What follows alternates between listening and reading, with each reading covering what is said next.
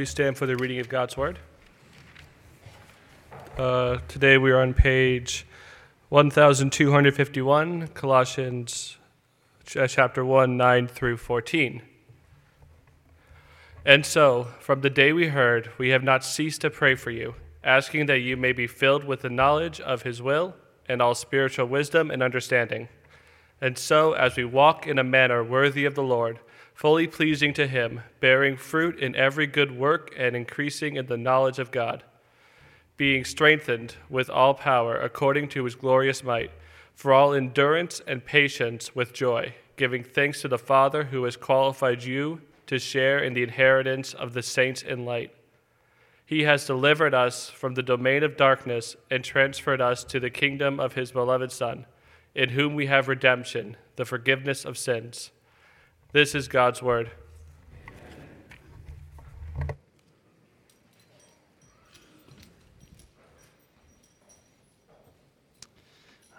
Please keep your Bibles open to Colossians 1 this morning as we pray together.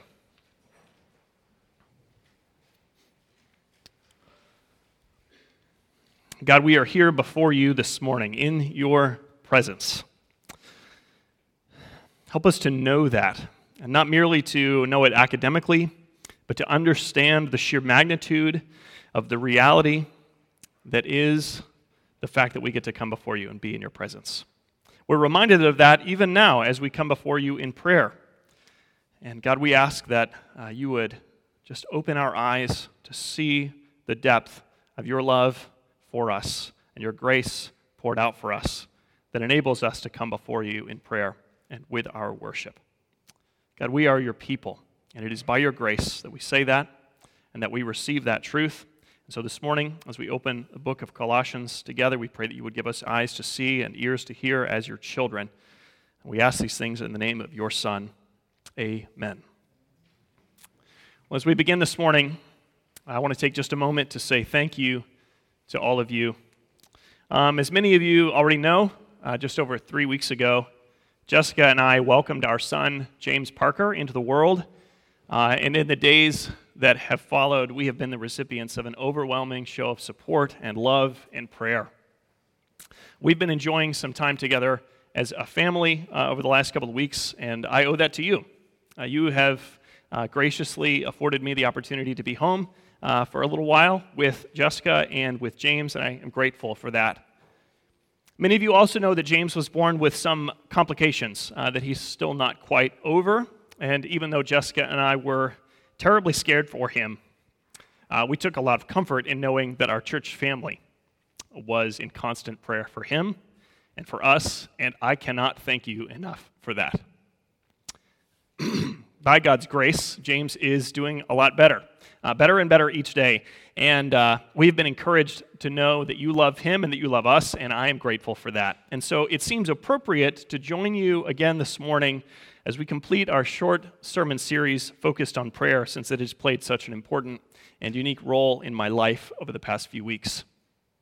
And in this morning's passage, we learn how we ought to pray for one another and for those we hope to reach with the gospel.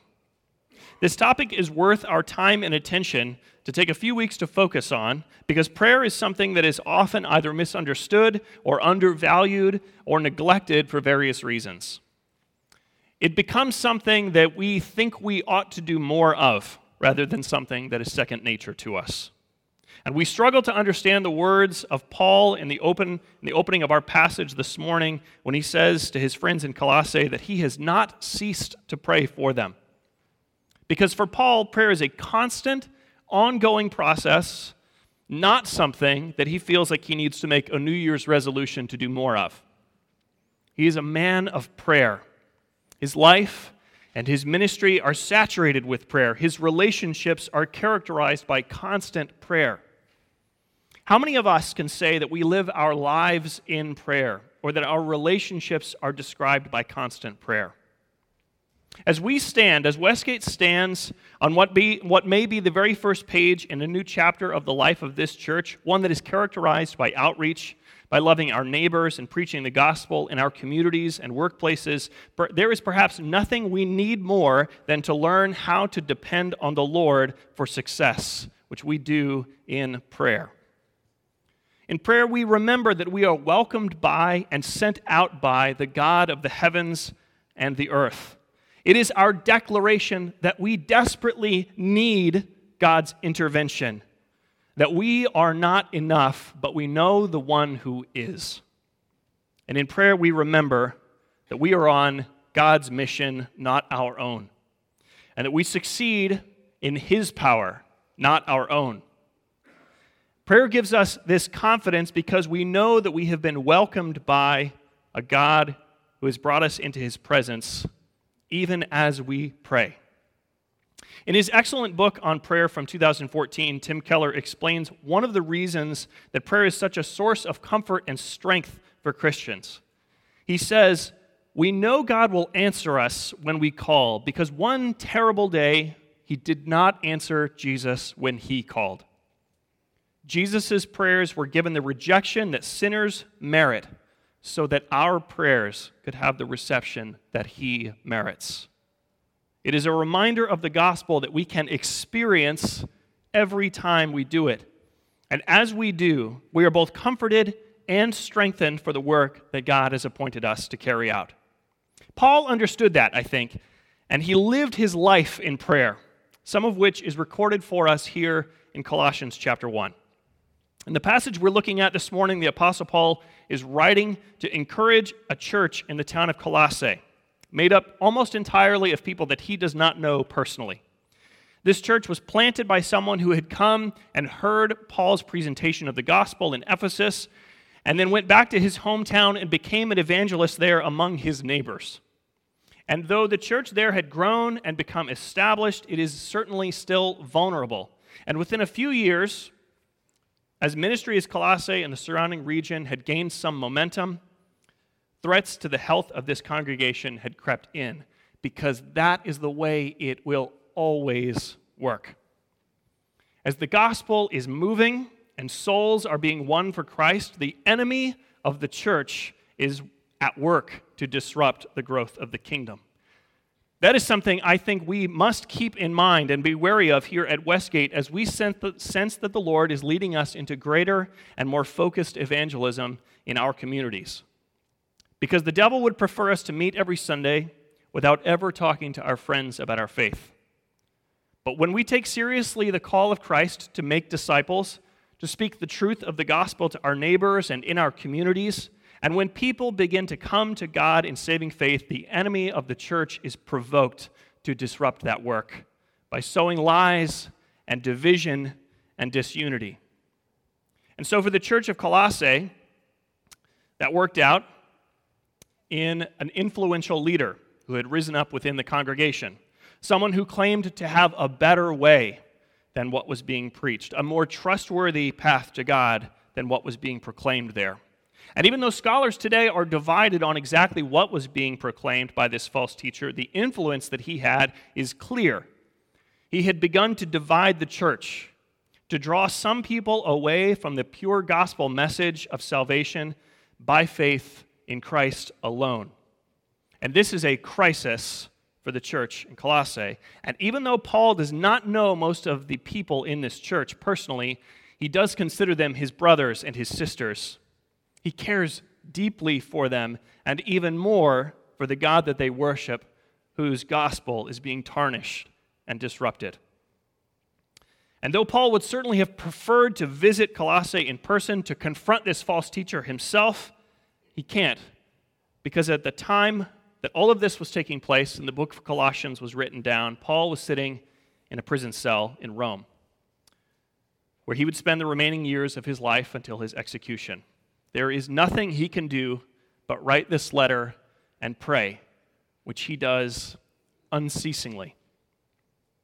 It's an uncomfortable position for him to be in, just as it is for any of us when we face a crisis that we are powerless to stop. When we face something painful or heartbreaking that we cannot fix, we feel helpless, and lost. But in those moments, if we meet them in faith, we can discover how much we truly need God's strength and how in Christ we have it in abundance. And so Paul, in chains, prays for his friends and writes them this letter to encourage them. His prayer is essentially for two things, and neither of them, I think, should really surprise us. He prays that they would know the truth, and he prays that they would have the strength to cling to it. His constant prayers begin with the requests that they would be filled with the knowledge of God's will in all spiritual wisdom and understanding. He wants them to know the truth, to know God's will, so that they won't be led astray by lies. It's something that Paul prayed for often, which we can see throughout his writing. He prayed for the church in Philippi that they would have abundant love with knowledge and all discernment. He prayed for his friends in Ephesus that God would grant the spirit of wisdom, of revelation, and the knowledge of him. And later says in the book of Ephesians, "For this reason I bow my knees before the Father, that you, being rooted and grounded in love, may have strength to comprehend with all the saints what is the breadth and length and height and depth, and to know the love of Christ that surpasses all knowledge, so that you may be filled with the fullness of God." Paul understood the relationship between knowledge of the truth and life in God's kingdom. He had the strength and health of the Christian mind in view, and he prioritizes the strength and health of the Christian mind so that we might know what undergirds all of Christian life. It's an important concept, one which Paul clearly emphasized often, and one which I think we need to hear and be reminded of often. We ought to meditate on and examine and consider God's word carefully. We should develop critical thinking skills and ask difficult questions to do with theology and ontology and philosophy. We should not settle for, as Paul phrases it, spiritual milk. We should rather strive for spiritual meat, the more intellectually challenging of the things that God has revealed about himself. Though sadly, that is not what Christians always strive for.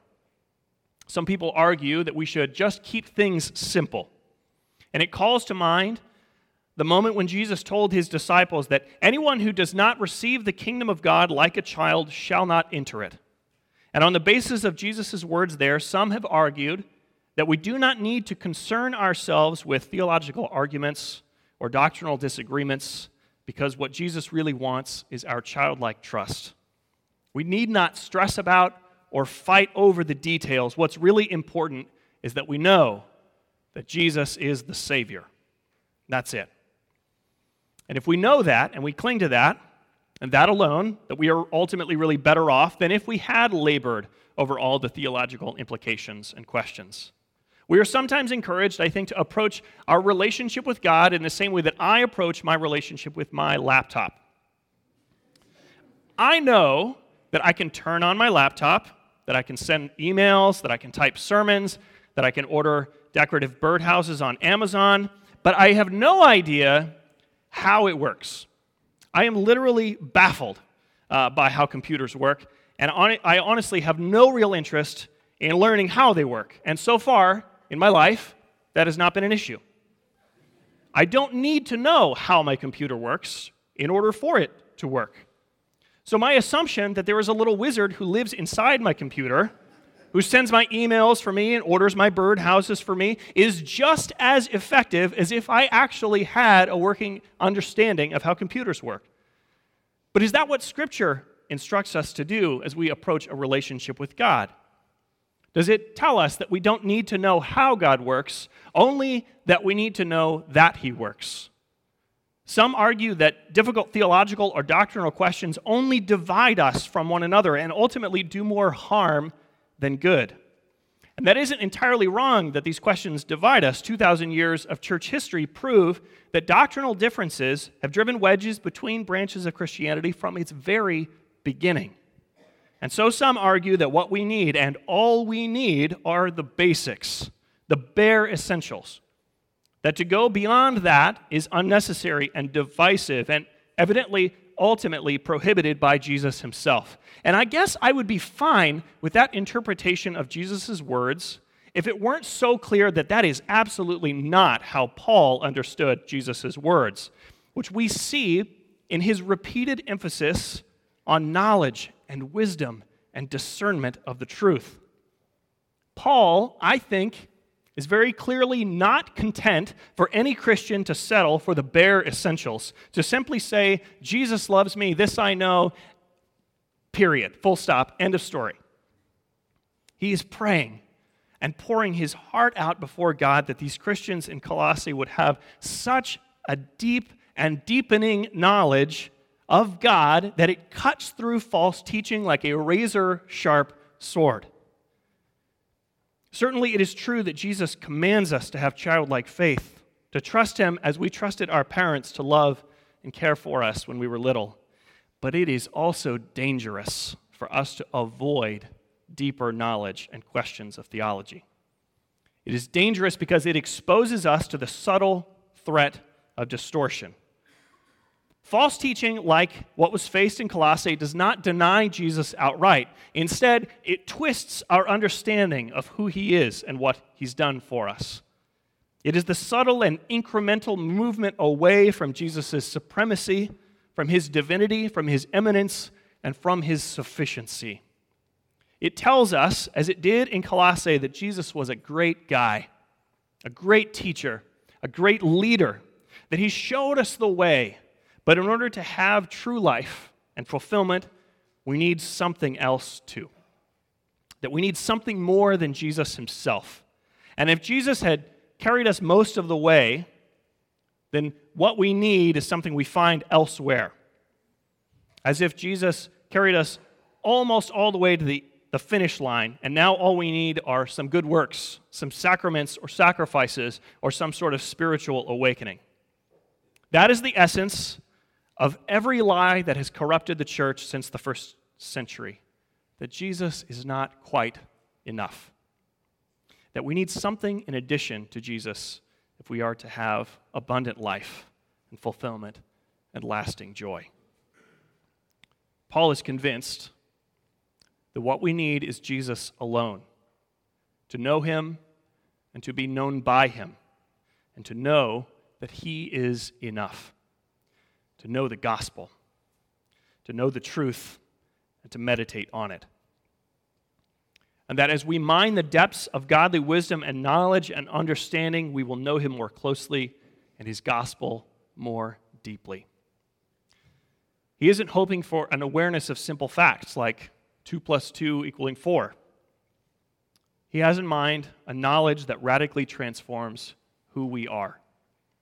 Christian lives are reshaped, informed by what we know about our salvation and the one who saves. We see that very clearly in chapter 3 of the book of Colossians, when Paul encourages the church, telling them, "Do not lie to one another, seeing that you have put off the old self with its practices and have put on the new self, which is being renewed in knowledge after the image of its creator." The transformation of the Christian life begins inwardly and works itself outward. We do not become the people of God simply by behaving like the people of God. The ancient Israelites had the law to govern every aspect of their lives, and yet all they succeeded in doing was polishing their outward appearance. Inwardly, they were who they had always been. Scripture reminds us that becoming who God has called us to be begins with inward transformation that bears its fruit in our lives, our character, our relationships, and our worldview. Scripture encourages us and all believers to be transformed by the renewal of our minds so that we will be able to test and approve what is God's will, his good and acceptable and perfect will. It is a transformation from the inside out, and it begins with our mind.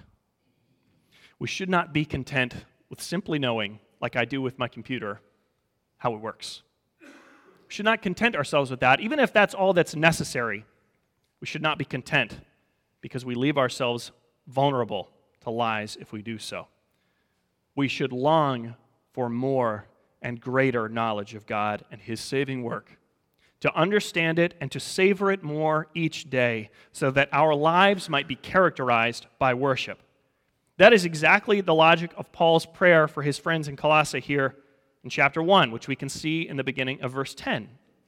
He prays that they will be filled with knowledge so that they will walk in a manner worthy of God. Paul is hopeful that they will be filled with the knowledge of God's will so that they will be able to live lives full of worship. This is Paul's second prayer for the church in Colossae, that their conduct, the character of their lives, would be renewed. And he is praying that their lives will reflect their salvation. And being filled with the knowledge of God, the people will be made new in several ways, which we see in his prayer. First, he prays that their behavior will be transformed. He prays that with heads full of knowledge of the truth, that they would walk in a manner worthy of the Lord. The logic behind these words is easy to see. If we learn something new, it has an effect on us, on the way we live our lives. If I learn that I just won $10 in a drawing, it might change the way I think about what I'm going to have for lunch today. If I learn that I just won $1 million in a drawing, it might change the way I think about the rest of my life. If I learn that I have just been ransomed from death by the atoning sacrifice of the Son of God, it will change the very fabric of my existence. It will change my life and make it my worship.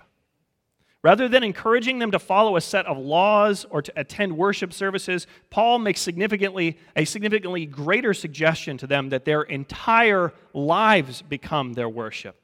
That's the end game of being transformed by the renewal of our minds, as Paul said in Romans 12, that all of life becomes oriented toward living in joyful satisfaction with God in such a way that we bear fruit in every good work, and also in increasing knowledge, which Paul hopes for in addition to behavior change. One scholar commenting on this verse describes the Christian life as an upward spiral, that the more we know of God, the more we want to know of God, and the more we discover in a never-ending cycle of fascination and satisfaction. It's like reading a good book that just keeps getting better as it goes. Chapter after chapter, the story gets better and more detailed and more immersive. And with each page we finish, we get more excited for the next one. Only this book does not have a last chapter. There is no end to the story that God is telling about himself, in which we find ourselves as objects of his love. Paul knows for himself that there is no end to the things we might learn about God, and he desires that believers in Colossae would know him more each day, and that they will never feel they've reached the bottom of the well. And with behavior and minds characterized by knowing God, Paul looks to God for the strength of the people to withstand the storms that will come. I'm intrigued, reading this prayer, by what Paul does not pray for in this passage. He does not pray, and perhaps you've already noticed this, he does not pray that the challenges facing the church in Colossae would simply disappear. Obviously, Paul is opposed to this false teaching. He sees it as a threat to the health of this church.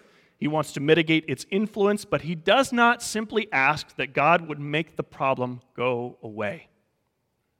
Instead, he prays that the people of this church, knowing the gospel and knowing God's will, would have the strength to persevere in the midst of the difficulties that they face.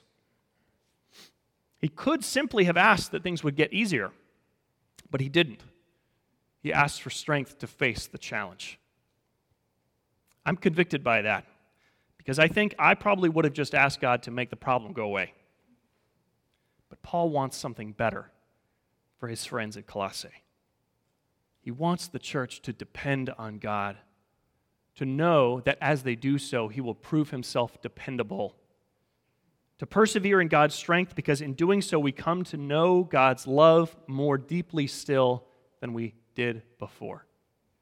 Our worship will be greater if God sustains us through hardship than if we had never had to endure it in the first place. That is exactly what happened in Paul's own life. When he suffered and God sustained him, he came to know God even more. And though we are tempted to rely on our own strength, our own wit, our own tenacity, and our own cleverness. What we truly need is to be more thrilled with our Savior than we would be with the prospect of an easier life. So Paul prays that the church in Colossae would be strengthened with all power according to God's glorious might. It is not their own power that will get them through. It is God's power. And in receiving it, they will know His glory and His love for them all the more. Paul's hope for them is that they would lean not on their own strength, but on the Lord of hosts, who has promised them His protection. The God who created, who rules, who raised up a people for Himself, who pours out justice, and who overcame death, promises to give His strength to those who look to Him for deliverance. And on that basis, Paul makes his final request for his friends in Colossae. The final request of this prayer, that the people of this church would have joy and thankfulness.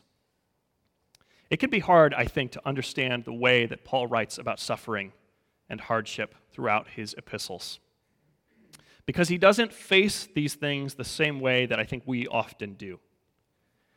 He does not see suffering as something to be feared, but as something that, in His own suffering, Christ redeemed for all of His people. So that in our pain we are united with Christ, who proves His sufficiency for us in our weakness. And on that basis, Paul knows that these people have reasons for thanksgiving, even as they endure hardship.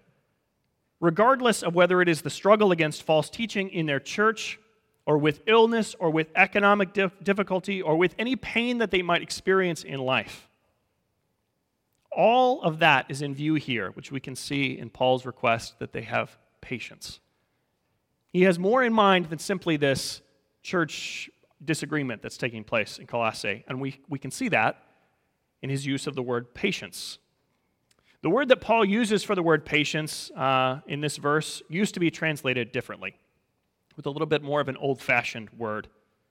Paul's prayer is that these people would be long-suffering, which is a word that I don't think we use all that much anymore, and so translators have opted for the word patience, which unfortunately I don't think packs quite as much punch. Because the word long-suffering suggests that there is a certainty of suffering in life. Hardship that Paul knows is coming for these people. And so he doesn't pray that they would never face trials. He prays that they would be long-suffering, that even as they do, they would have joy and endurance and reasons to give God thanks. It's an idea, a concept that Paul himself lived out, because his life was full of suffering. Even now, as he writes this letter, he is imprisoned, awaiting the day of his inevitable execution, yet he has joy and thankfulness toward God. And we might wonder how in the world such a perspective is possible, how anyone could have such endless optimism. Because if I'm honest, it's all too easy for me to feel like the whole universe has been set against me. If I get a flat tire, or I spill my coffee, or I lose my car keys, I certainly don't feel thankful. I feel frustrated that I've got to deal with this stuff. And my attitude gets worse as the stakes get higher. If I lose something or someone I love, or I face a financial shortfall, or if my health or the health of someone I love is compromised, I am even more prone to feel overwhelmed by my circumstances. So as I consider Paul in his chains, or the Colossian believers in their fledgling church struggling to survive the mounting division in their midst, I need to know how it is that these believers can have true and enduring joy as they face such circumstances. Yet, even before this question has formed on my lips, Paul has an answer ready for me. All Christians, all of us, give thanks to our Father who has qualified us to share in the inheritance of the saints in light. He has delivered us, Paul says, from the domain of darkness and transferred us to the kingdom of His beloved Son, in whom we have redemption, the forgiveness of sins. It is a work already finished by a Savior who has already redeemed. And this is the basis for the joy, the enduring joy of these Colossian believers, of the Apostle Paul, and of all Christians through all the centuries, and even of us. We have been delivered from darkness and into the kingdom of the Son. It is finished. Darkness has lost, and light and life have won. So we have joy. Even when the shadows of a vanquished darkness creep into our lives, we know that we dwell in light. That is the foundation of Paul's hope for the Colossian church, that they would know who they are and whose they are, that they have already been redeemed and brought into the kingdom of God's Son, and that in knowing these things, they would be made new. That they would be filled with this knowledge of God's will for them to know Him and to be known by Him in love, and to have their entire lives made new in this gospel truth. Paul is pointing to the church to this simple and profound reminder of the whole gospel itself, that God has made us His own by the costly work of redemption and forgiveness, a work that demanded the blood of Jesus Christ in our place.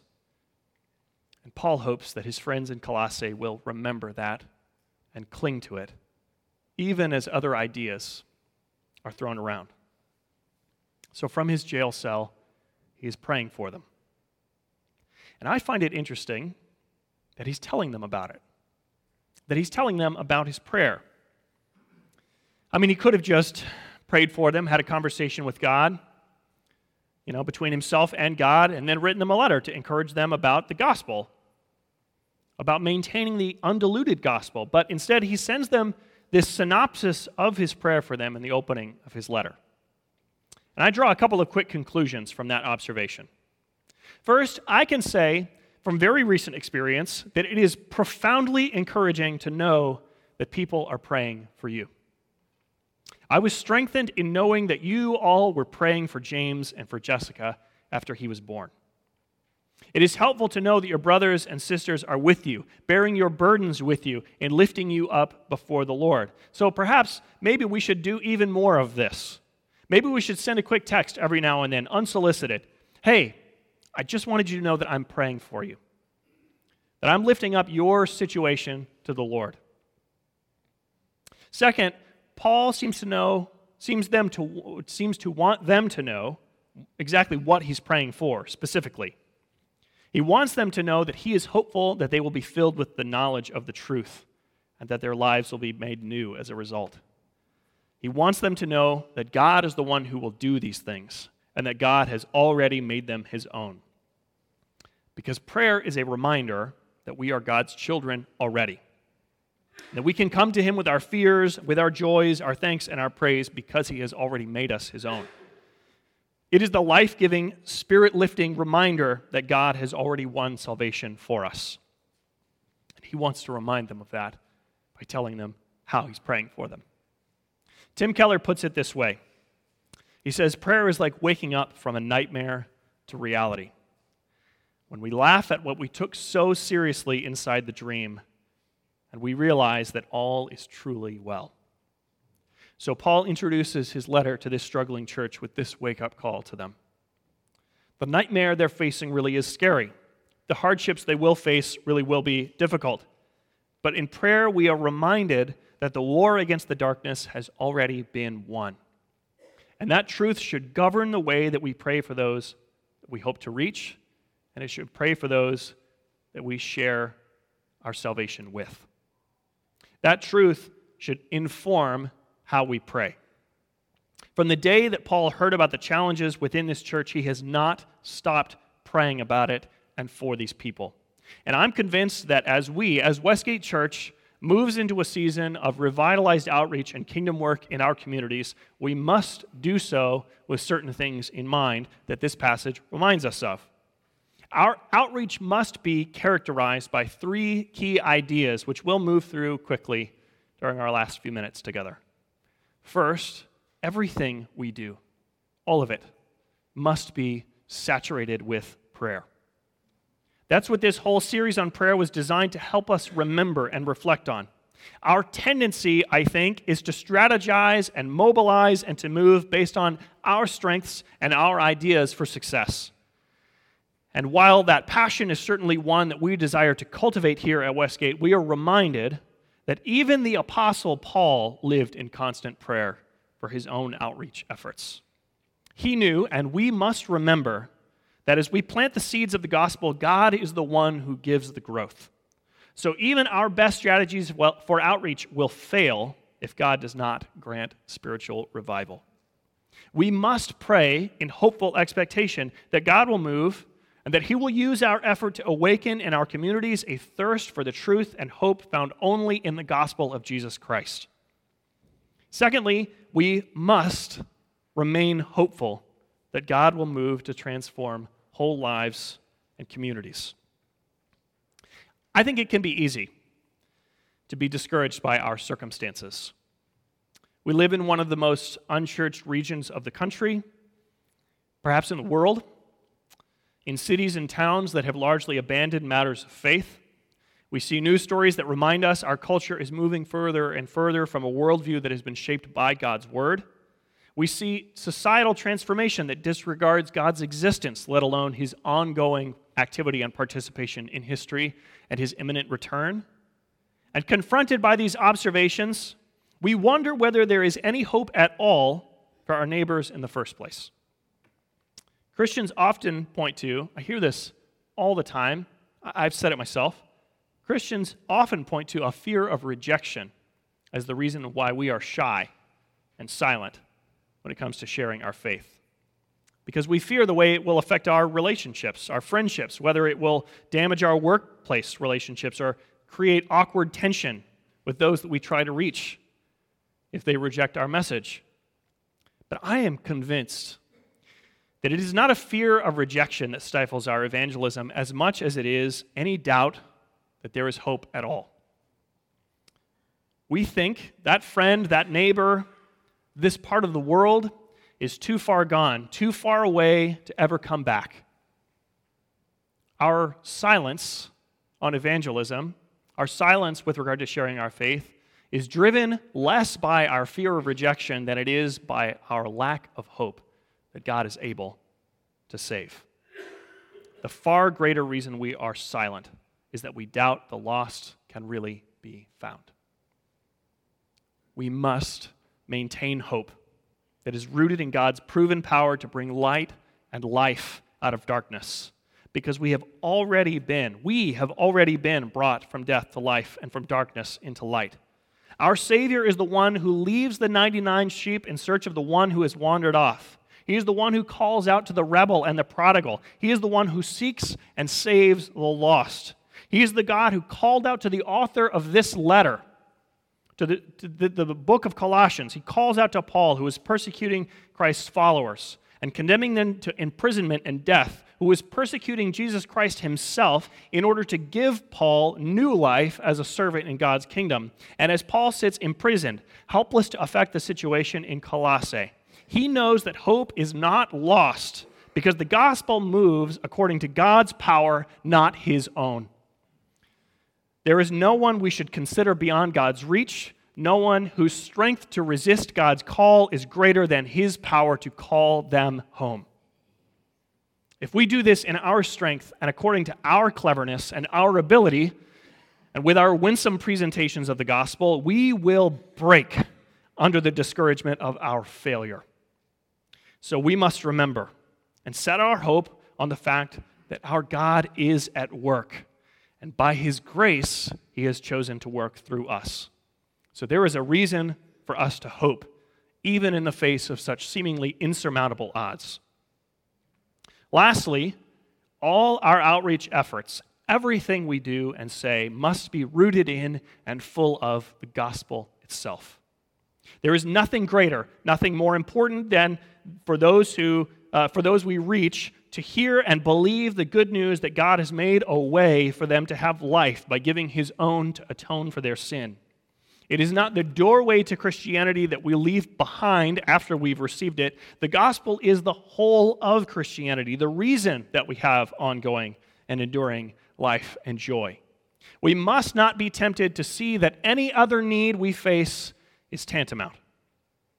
Years ago, I had the opportunity to visit Kenya a couple of times. It was an incredible opportunity and experience that I was thankful for. I had been invited by an organization that was at work drilling water wells in the northernmost part of Kenya in the desert where it had not rained for more than 7 years. And for the people who lived in that part of the world, it was an absolutely devastating drought. And I had helped to raise money for a water well drilling project and had the opportunity to see firsthand how a source of clean water in the desert can change and save lives. For people who had suffered so immensely, who had lost almost everything, it was not hard for me to be overwhelmed by the difference that a water well can make. And while I was there, being overwhelmed by seeing the difference that these wells can make, I also got to attend worship at a church that was planted right next to the very first water well that we helped to drill. And it was important for me to see that too.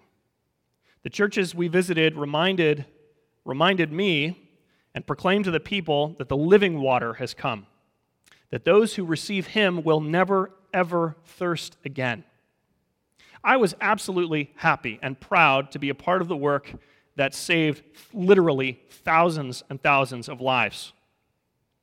But if that's all we're doing, if all we're doing is drilling water wells in the desert, then all we're doing is quenching people's thirst on their way to hell. We must never, ever lose sight of humanity's greatest need, which is for Jesus Christ himself, who gives us life in laying down his own. The gospel is what our neighbors need. It is what our friends and families need. It is what we need. And if we satisfy ourselves with anything less, we are lost, and so are our neighbors. So this is my prayer for our neighbors, and hopefully yours too. That in God's power, he would give them knowledge of his will. Knowledge that leads to true repentance and true belief in the gospel that gives the strength to endure and whole life transformation for the glory of God. Let everything we do to reach our neighbors moving forward be saturated with this prayer, full of hope and rooted in the pure gospel message that saves. Let us devote ourselves to this work, to the work that God has appointed us to carry out, and let us do so in his strength, with prayer and hopeful anticipation, and with only the gospel of Jesus Christ to offer. Would you pray with me?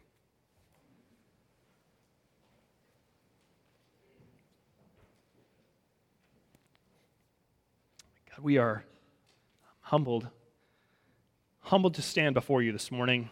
I'm humbled to receive this good news, the good news of your gospel. As we reflect on it and rejoice in it again this morning, God, we are humbled because we know it is not what we deserve. We do not deserve your favor, your affection, or your love, and yet you give it. We are humbled by that, God, and we ask that you would use us, that you would equip us, that you would enable us to be instruments of gospel proclamation in our families, in our neighborhoods, in our communities, in our workplaces, and among those whom you bring into our spheres of influence. God, we ask that in your strength, you would accomplish all that you have in mind to do, that you would bring revival, that you would open eyes and ears to know you, to know the truth, and to be transformed by it. We are grateful this morning. We pray with expectation in the name of your Son. Amen.